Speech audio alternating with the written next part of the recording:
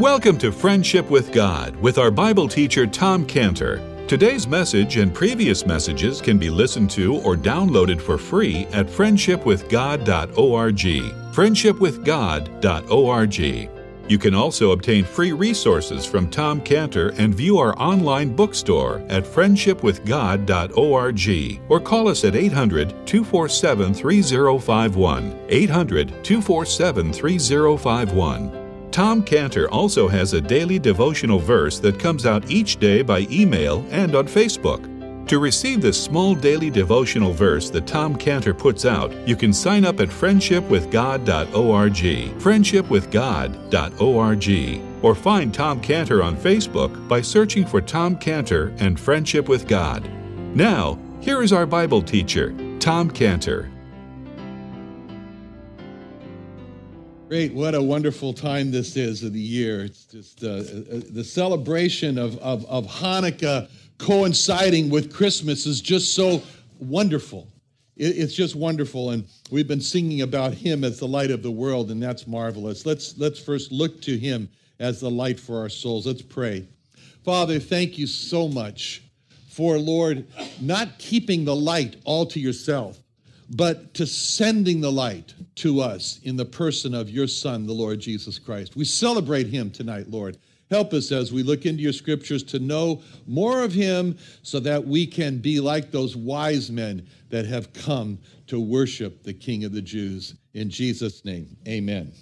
Amen. So, if you like to turn in your Bibles to John in particular, of all the Gospels in the Bible, the four Gospels, John is the one that really portrays the Lord as the light.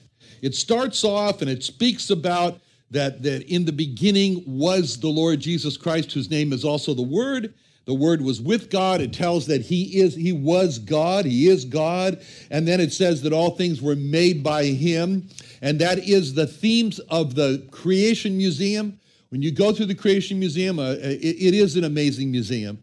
And what's wonderful about the museum is that it shows creation, but it shows the Creator, and not just a someone way beyond the blue, but the person that God is crystallized in, who is the Lord Jesus Christ. And it shows that all things were made by him, and without him was not anything made that was made. And then it goes and transitions in this chapter, first chapter of John, to speak about him not only as the Creator, but then as the light. In verse 4, in him was life, and the life was the light of men.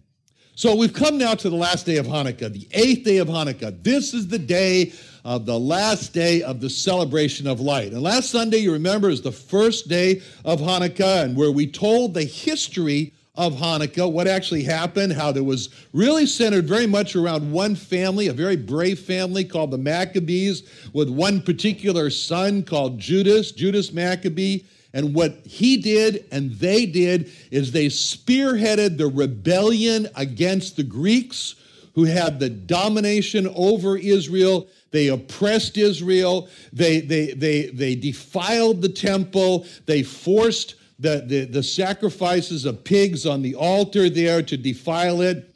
And we saw why the 8 candles of Hanukkah are lit.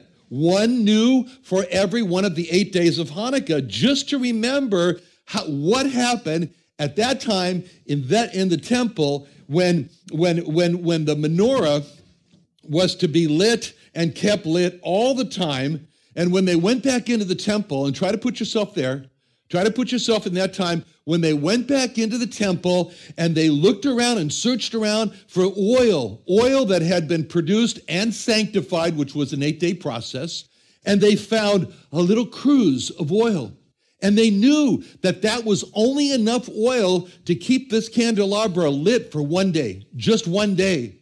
And so what happened is that they immediately started to manufacture the new oil, but that's going to take 8 days. And they took the little cruse and they said to themselves, we're going to have this small amount of oil here, and it's going to burn the light, but it's only going to burn the light for 1 day. And that's all they expected, was that it was just going to last for one day, and then they thought, okay, it's going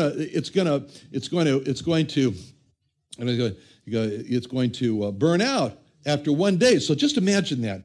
Here is this light, and it's burning for one day, and they're watching it, and they're expecting that, well, when it gets toward the evening, it's going to get smaller and smaller, it's going to flicker and flicker, and finally it's going to burn out, right? But it didn't.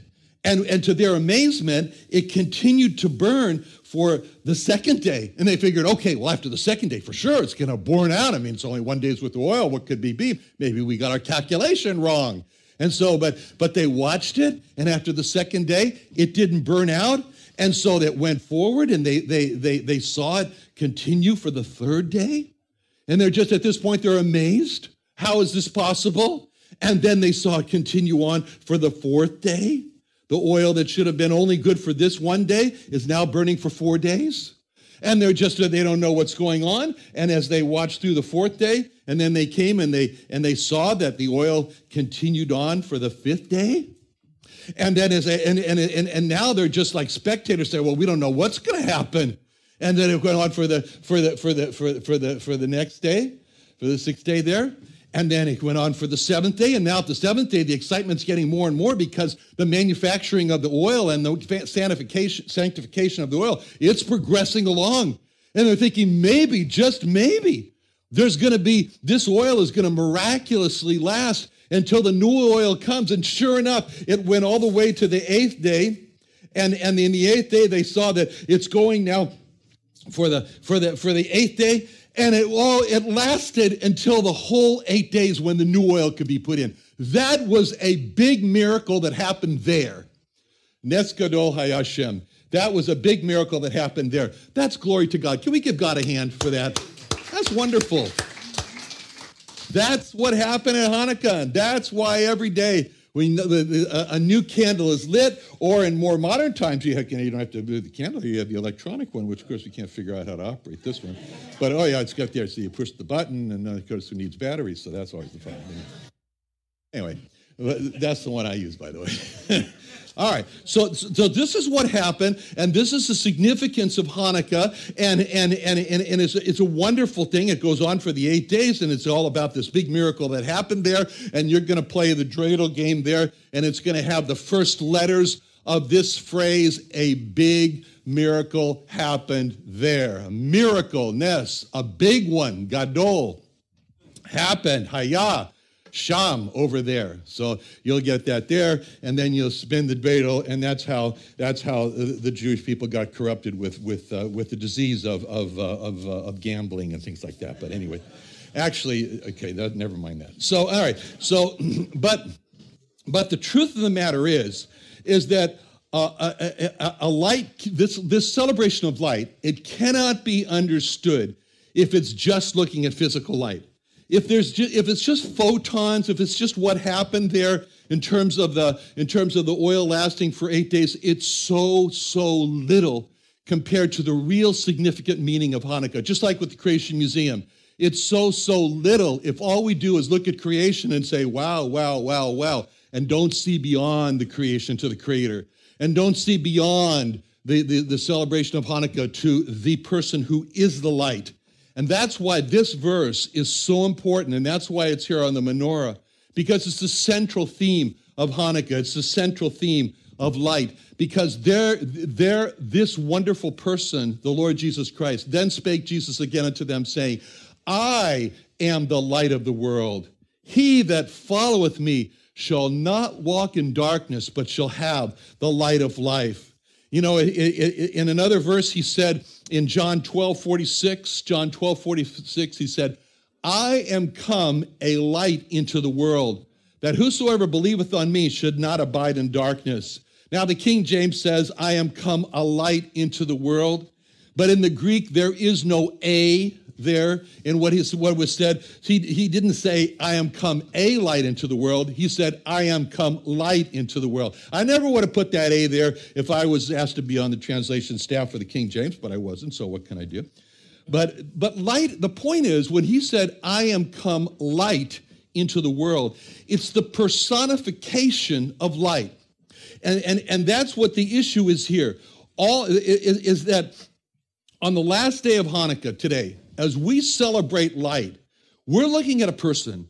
We're looking at a person who is the light, the Lord Jesus Christ.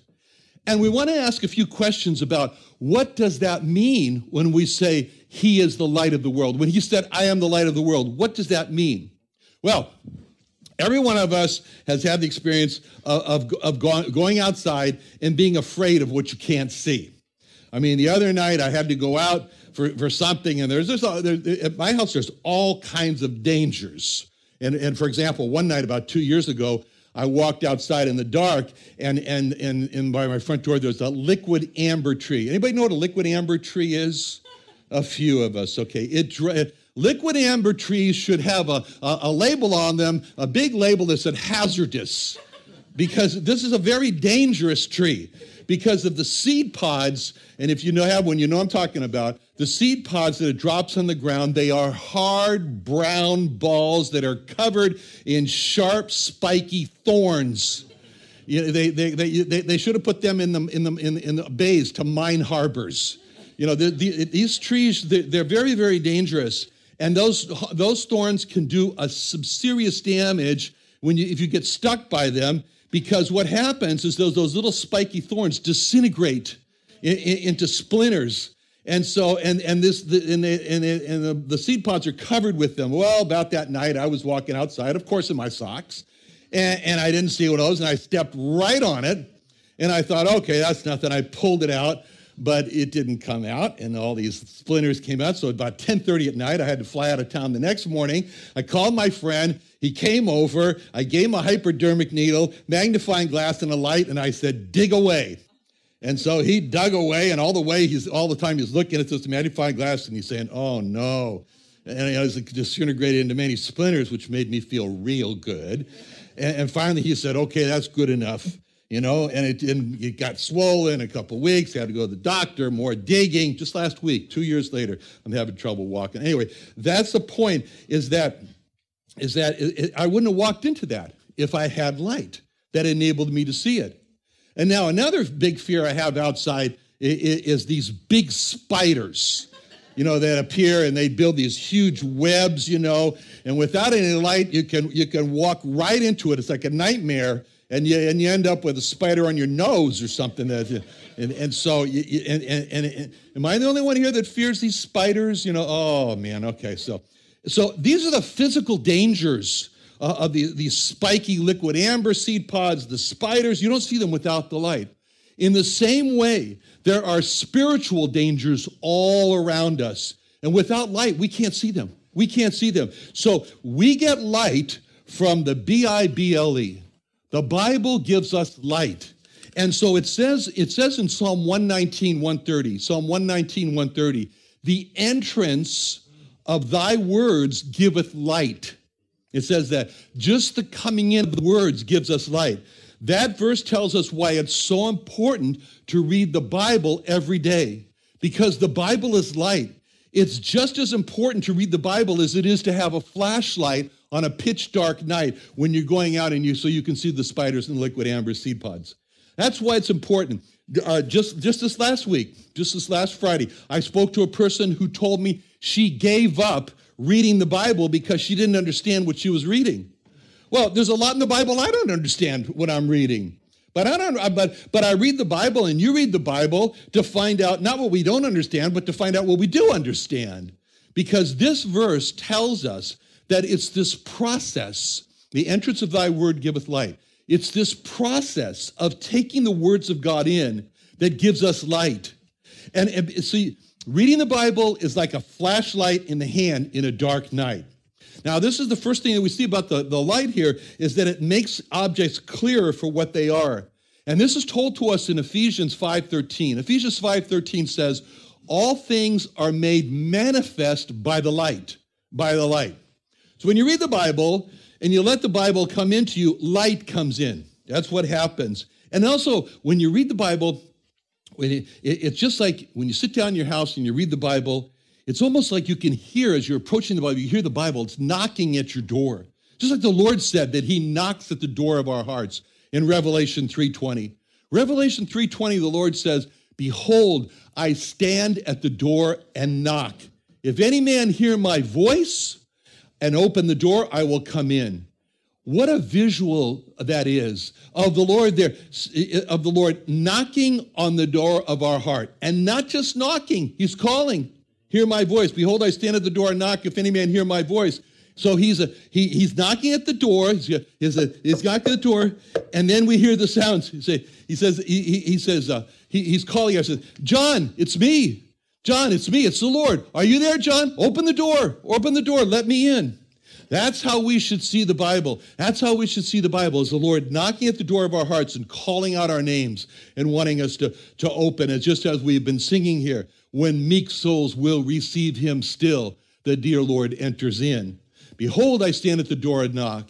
If any man hear my voice and open the door, I will come in. My voice, my voice. There's something that happens when the Bible is seen. There's something that happens when light is seen as the Lord Jesus Christ. There's something that happens when the Bible is seen as the voice of the Lord Jesus Christ. It transforms. The Bible transforms. And this is the life that really wins. When the Bible is seen as not just a book to be read, not just something we should know, but it's actually, we read this book and all of a sudden we realize, hey, that was just the advice I needed for this day. Hey, that was the counsel I was looking for. Hey, that's direction that I was looking for. That's not coincidence. That's not by accident. That's because the light, the Lord Jesus Christ, is speaking through the words to our hearts. It's very personal in that sense. Now, the Lord said that there would be false prophets in Israel's day in the Old Testament, and he said that Israel could understand if a person was a false prophet as to whether or not what they said lined up with the Word of God, with what God had said in the past. In Isaiah 8:20, he said, if they speak not according to this word, it is because there is no light in them. No light in them. If they don't speak in alignment with the Word of God, the problem is there's no light in them. Jehovah Jesus is not in them, and they're not speaking according to the Word of God, no light. That's the problem.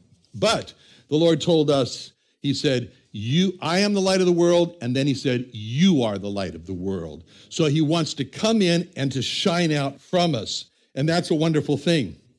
Now, what we see here is that one name for the Lord is also the Word of God. As we were looking here in John 1, he said, in the beginning was the Word was with God, and then later on it says the Word was made flesh. So he's the Word of God. And in Revelation 19 and verse 13, it says his name is called the Word of God. So he is the Word of God. So now, but the Bible is like a light to us. It's the Word of God is a light, and we have this verse in Psalm 119:105, where it says, thy word is a lamp to my feet and a light unto my path. Now, when you think about it, it's a lamp to the feet. Well, what good is a lamp to the feet if the feet aren't moving? The feet are just standing there. It's only when the feet are moving, when they're walking, that the value of the light is there. And so it's, in other words, it's for direction. It's for discernment in life. But the Bible is not only a lamp to the feet, but it's a light to the path. So in other words, it's good to think about the Bible as a lantern, like a Coleman lantern, and a mag light. The Coleman lantern, it lets you see what's right in front of your feet, and the mag light shows you the far off direction. Just the other day, I saw something that looked like a piece of dust on the floor. So I went to go pick it up, and I got a picture of it, what it was. There it is, see? That was the piece of dust I was picking up. And so I said, oh, that doesn't look like dust to me.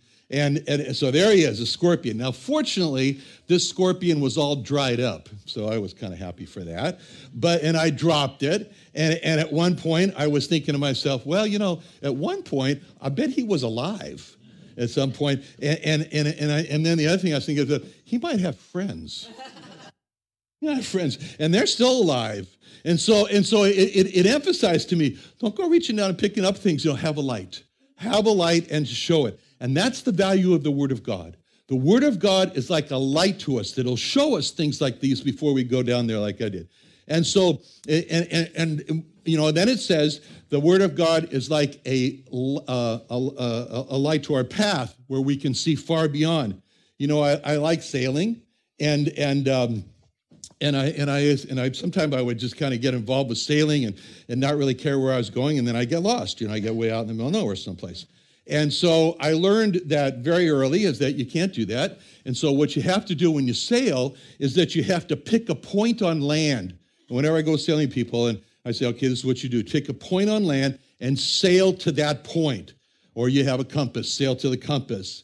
Because you're going to get knocked around. There's going to be the currents that are coming. There's going to be the wind, the different winds, especially out in San Diego Bay where you have those hills and making the winds go crazy. So you're going to constantly you're going to be blown about, and so you have to constantly go through course corrections. So you pick a point that you're sailing to. That's what the Bible gives us. It gives us the light to our path, and so that's important. Now, there's a special emphasis in the Bible on something which is called in Isaiah 9:2. You remember, we're going to be coming up on Christmas here. Isaiah 9:6 is going to say, "Unto us a child is born, unto us a son is given." Really, Isaiah 9:6 is the answer to a problem of Isaiah 9:2. Isaiah 9:2. Isaiah 9:2 is the problem. Isaiah 9:6 is the solution. Isaiah 9:2 says, "The people that walked in darkness have seen a great light. They that dwell in the land of the shadow of death, upon them hath the light shined." So the place where the light is seen is called the land of the shadow of death. And people who saw the Lord Jesus Christ saw in him a great light. But those people were said to be walking in darkness. And when you're in the, and this was the people that are described in the area of Nazareth where he grew up, where it says in Matthew 4:13, leaving Nazareth, he came and dwelt in Capernaum, which is upon the seacoast in the borders of Zebulun and Naphtali, that it might be fulfilled, which was spoken by Isaiah the prophet, the land of Zebulun, the land of Naphtali, by the way of the sea beyond Jordan, Galilee of the Gentiles, the people which sat in darkness saw a great light. And to them which sat in the region and shadow of death, light is sprung up. And then from that point, it says, Jesus began to preach and to say, repent, for the kingdom of heaven is at hand. So they were either walking in darkness or they were sitting in darkness. And this is the setting of the people in the land of Galilee, the northern part of Israel, when the Lord Jesus began his ministry. They were walking or sitting in darkness. And that is the description of lost man today. Their lives are either walking in darkness, where they are filled with busy, working, or their lives are in a state of depression, where they've just given up. And that's a description of walking in darkness or sitting in darkness in the land of shadow of death. And that describes, that's the description that Job especially was talking about as he was enduring all the suffering that he was going on. And he said in Job 10:21, "Before I go, whence I shall not return, even to the land of darkness and the shadow of death." And then he also said in the next verse, Job 10:22, "A land of darkness as darkness itself, and the shadow of death without any order, and where the light is as darkness."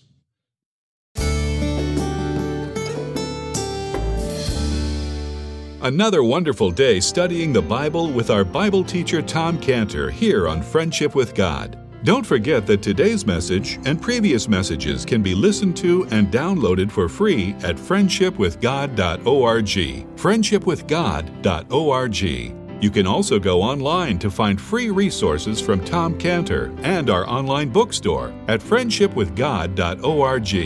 You can also find Tom Cantor on Facebook, and you can also go to friendshipwithgod.org and sign up for his daily devotional. Tom Cantor is also the founder of Israel Restoration Ministries. You can visit that website at israelrestorationministries.org.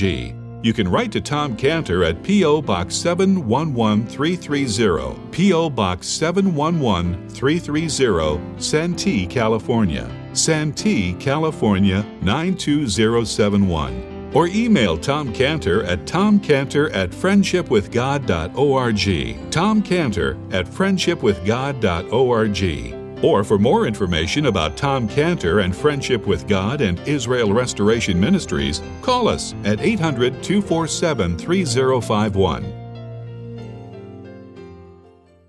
What are you doing Sunday nights? Join Friendship with God radio Bible teacher Tom Cantor of the Friendship with God Fellowship Church every Sunday night at 5:30 p.m. at the Creation and Earth History Museum in Santee, California. Watch and listen live around the world to Tom Cantor Sunday evening on YouTube.com by searching for the Friendship with God Fellowship or by going to our homepage at friendshipwithgod.org.